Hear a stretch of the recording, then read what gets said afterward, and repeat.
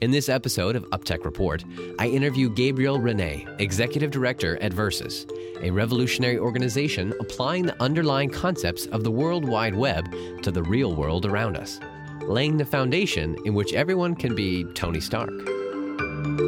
Thank you so much, Gabriel, for joining us to share your thoughts on kind of upcoming technologies, where we're going, and Versus. Tell me first off, there's Versus Foundation and Versus Labs. How did it start? What was the concept there? Ironically, the concept is the outgrowth of a lot of sci-fi that happened in the 80s and 90s that was around the cyberpunk era, which started to discuss things like the metaverse, which was more or less, as the web was really emerging, there was an idea of a three-dimensional version of the web. You've seen this in sort of like Ready Player One, the Oasis, the Matrix is kind of another version of that. But this is the idea of the sort of the kindler, gentler version of those. Both sort of a AR version of our information, and instead of being behind screens, it's in the world. It's placed on objects. It's related to people. And then all the sort of interactions and transactions that happen around that. And then I would say the instructions themselves, the sort of the how-to, the wiki, both like if you think of like a wiki earth for every person, place, and thing, the information isn't on a screen. That's kind of like the thing that you're looking at or interacting with. And then all the permissions and interaction rules. So in a way, it's an evolution of the web in the world, where we take the concept of HTTP linking pages and media and text, and instead we link people, places, and things and transactions. And we call this the spatial web. So the idea of Versus was really spawned from work we started doing in the early 90s. And in the last 2.5 years, as blockchain and other technologies, including a lot of spatial computing, emerged, we saw this convergence of these technologies with AI and IoT and suddenly realized it was quite possible to do, and then invented a way to do it. So you say you've invented a way to do it. Okay, the concept of in the 80s, you saw this future where all these things could be connected and technology is here now. What is it that you have invented? Everyone recognizes there's problems with the web. Everyone who uses the web recognizes those problems. What they don't quite understand is that some of those problems have to do with the emergence of a new interface, an interface that is more intuitive than the initial interfaces. So when you're interfacing with computing, in the beginning it took specialists that were engineers that were the only ones who could work with these massive sort of room scale computers. Well, now computers are getting down to, ultimately even, micro size and nano size, but very small. And their computers of today, a 1-year-old can use an iPad or an iPhone without any training. So the intuitive nature speeds up our ability to interact with computing. When it becomes spatial, and we recognize this with Siri, voice and gesture and content itself becoming spatial, then it's much more natural. So our ability to speed up our interactions is going to increase. So that's at the interface layer. The next level is sort of logic layer. And the logic layer for the web is more or less based on sort of JavaScript and HTML. And those technologies are about linking pages. But the problem is, really what we want to do is link information to things in the world. And what we do is we see something in the world, we go, oh, what is that tree? How do I build a deck? Who's that person? What is the background or history on this thing? And we go to a screen and we ask the screen for that information. And so the cost that it takes to shift back and forth, and the information about the world isn't in the world, it's in the screens. But then the instructions about how to do things, we type up in screens and we go, here's your instructions, Alexander.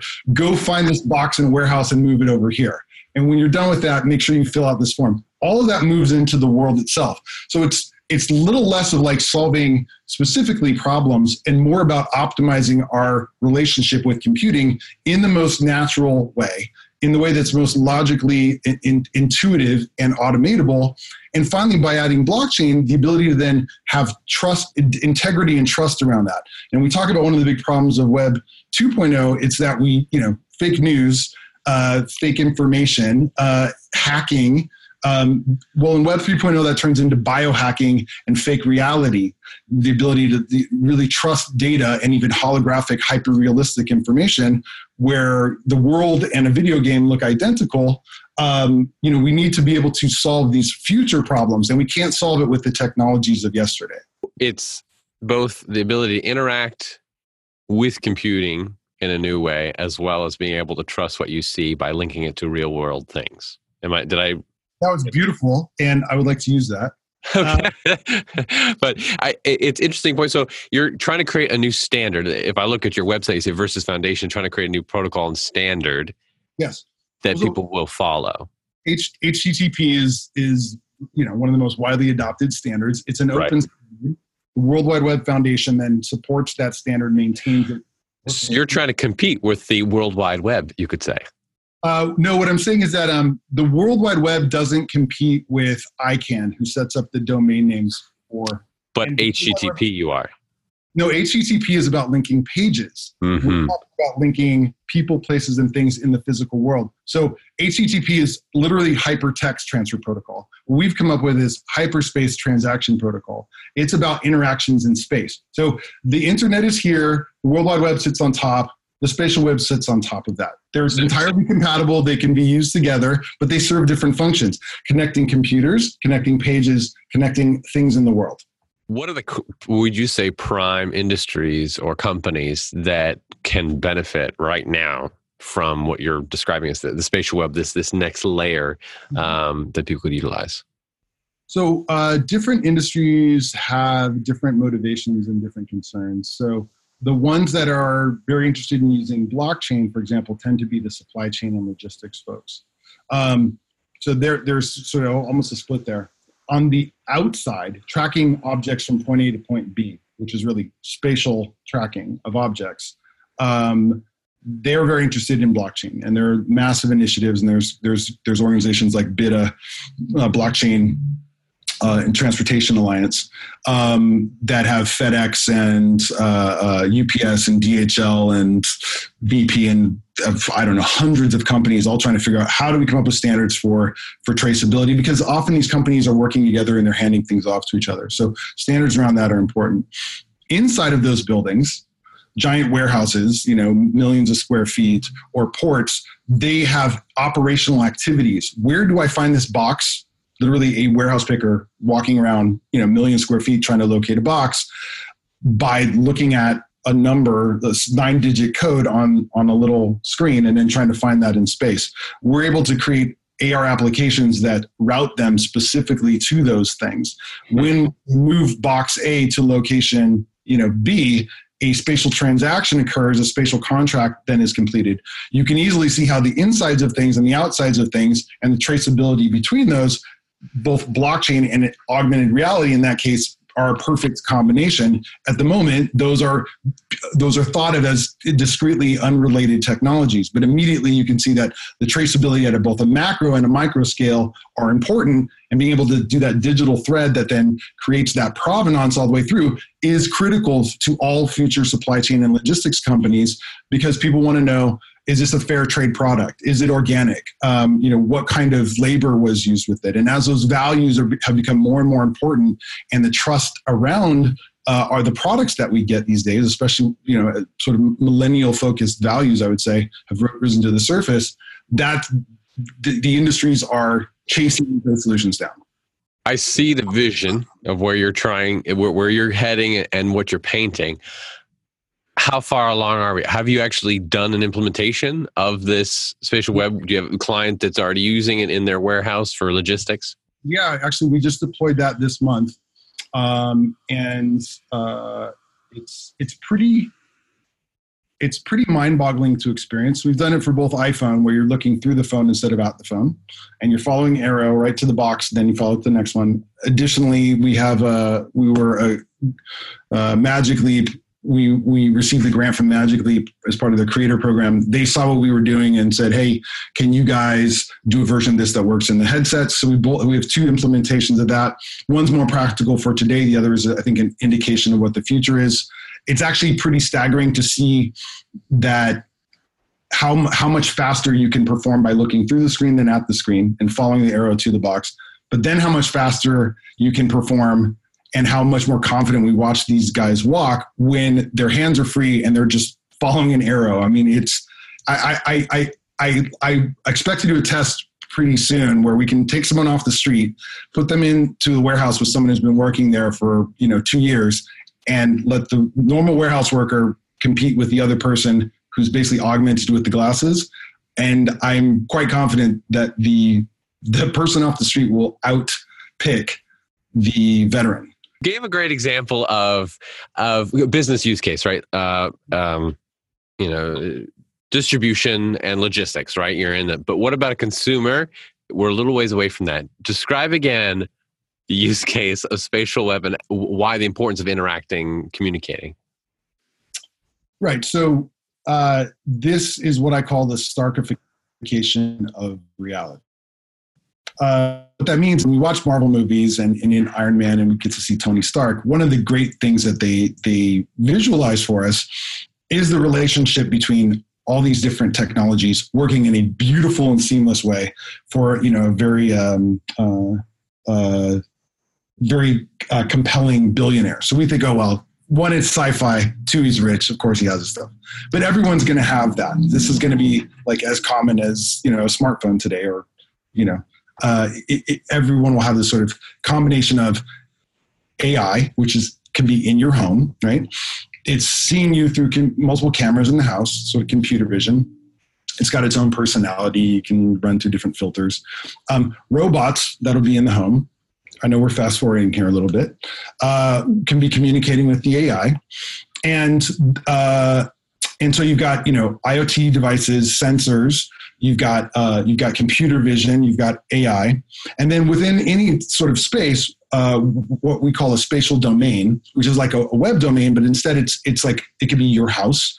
A subdomain is a room. So I'm in the library right now in my house, and I might have a favorite pen. Now I can tell House AI, hey, can you get my pen? Let's say I'm in the den. I want to sign something, and I always do it with my special signing pen. Well, computer vision and AI have been tracking which pen he uses for that kind of thing, because you can do behavioral tracking.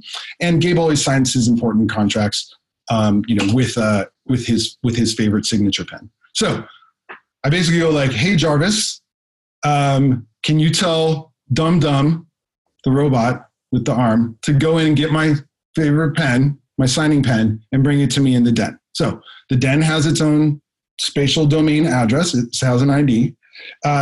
This room, the library has its own spatial domain, its ID. The pen has its own ID. Dum Dum, the robot, has its own ID, because I don't want the other robot to do it because he's on probation. He's relegated to the garage. And so I tell Jarvis, please go get my pen. Dum Dum comes in here, picks up this pen, which is located with 20 other pens. Computer vision can see it. It grabs it. It navigates using the dimensions of the environment, computer vision, point cloud data inside of the environment, knowing where everything's been moved, and brings it to me without dropping it. Because if he drops it, it's timeout for you, right? So it's almost understanding the tools that are coming up and the convergence, as you say, of how it'll all work together. So when you start to look at, when a business owner or a business starts to look at the problems they're trying to solve and say, okay, how could we solve this problem, especially when it comes to integrating something physical in the world and then the digital side, what you're saying is this is something, a technology they need to be aware of, how it can converge together. Yeah, because right now, the number one problem every physical business has, and if you're just pixel pushing or moving stuff from a spreadsheet A to spreadsheet B, like if it's banking, this is not the solution for you. Keep using HTTP and do whatever the heck you're doing. If you have physical operations in the world at scale, I guarantee your administration is on a piece of paper or on a screen. And so the idea is that operations administration have to be in the same reality in order to get the exponential benefits of whatever modular tools or technologies you put on. You want to put on AI to go faster? Well, is it looking at this stuff or is it looking at this stuff? That translation between those two, that's where your core cost is. It's the number one cost in the world, is translating information and the world and instructions back and forth. So that's that's really the key is start to think about what is the concept of spatial operations. Number 2, pick up our book, The Spatial Webs, coming out on Amazon this weekend, September 2nd.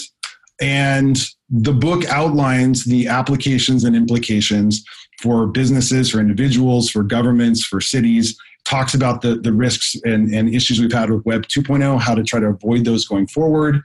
It's really a sort of roadmap for any business to be able to get a really good sense of how these powerful exponential technologies are going to impact their business, and what happens when you drop in something like a spatial web protocol that starts to connect those and give you even more power. So there's a lot of responsibility that comes with power. We all know this from Spider-Man. And the reason love the quote, because it's true. I mean, they just, and so the Spatial Web book really try to provide that roadmap. It also articulates in detail the technical implementation at a sort of a business reader's level, as opposed to highly technical level, of exactly how this solution is architected and designed. And ultimately, it isn't about Versus or isn't about us. Most people don't know about the World Wide Web Foundation. They don't know anything about Tim Berners-Lee. 50 years from now, no one should know anything about me or us or Versus specifically, but they should all be very familiar with the spatial web. They should be able to use these technologies for themselves. And even ultimately the development and working groups and refinement of these technologies become like a public utility. That's what the web is today. We want to maintain that. We don't want corporations and governments to control it. So this is an important step, but ultimately it's not about us, it's about you. With the hard launch or the main launch happening 2020, where do you see in 5 years from now, what do you think is realistic that both the spatial web and then for your own business, for Versus Lab, where do you want to be? So 5 years from now, let's recognize that there's an interface change that's coming, and that the largest companies in the world are spending billions of dollars on a new interface. And it's not a phone. It's not a tablet. It's not a little black mirror you hold in your hand.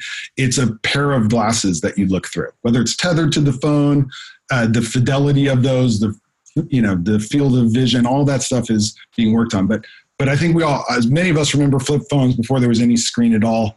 And now the whole thing is a screen.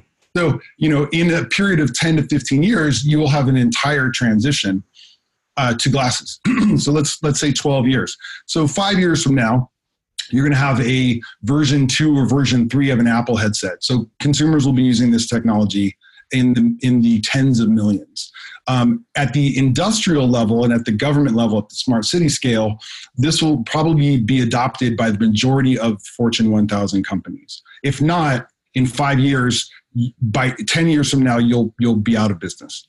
Someone will have. And we've seen this before. Like no one, Google, Microsoft didn't predict Google. Google didn't predict Facebook. Facebook didn't predict Uber and Postmates. And every time there's a new sort of core set of technologies, entire new companies come and go from zero to $1 trillion, right? We're going to continue to see that trend. That's not going to stop now. Somebody watching this talk today will be in a position to become the next Jeff Bezos, the next Elon Musk. That concludes the audio version of this episode. To see the original and more, visit our UpTech Report YouTube channel. If you know a tech company we should interview, you can nominate them at uptechreport.com. Or if you just prefer to listen, make sure you subscribe to this series on Apple Podcasts, Spotify, or your favorite podcasting app.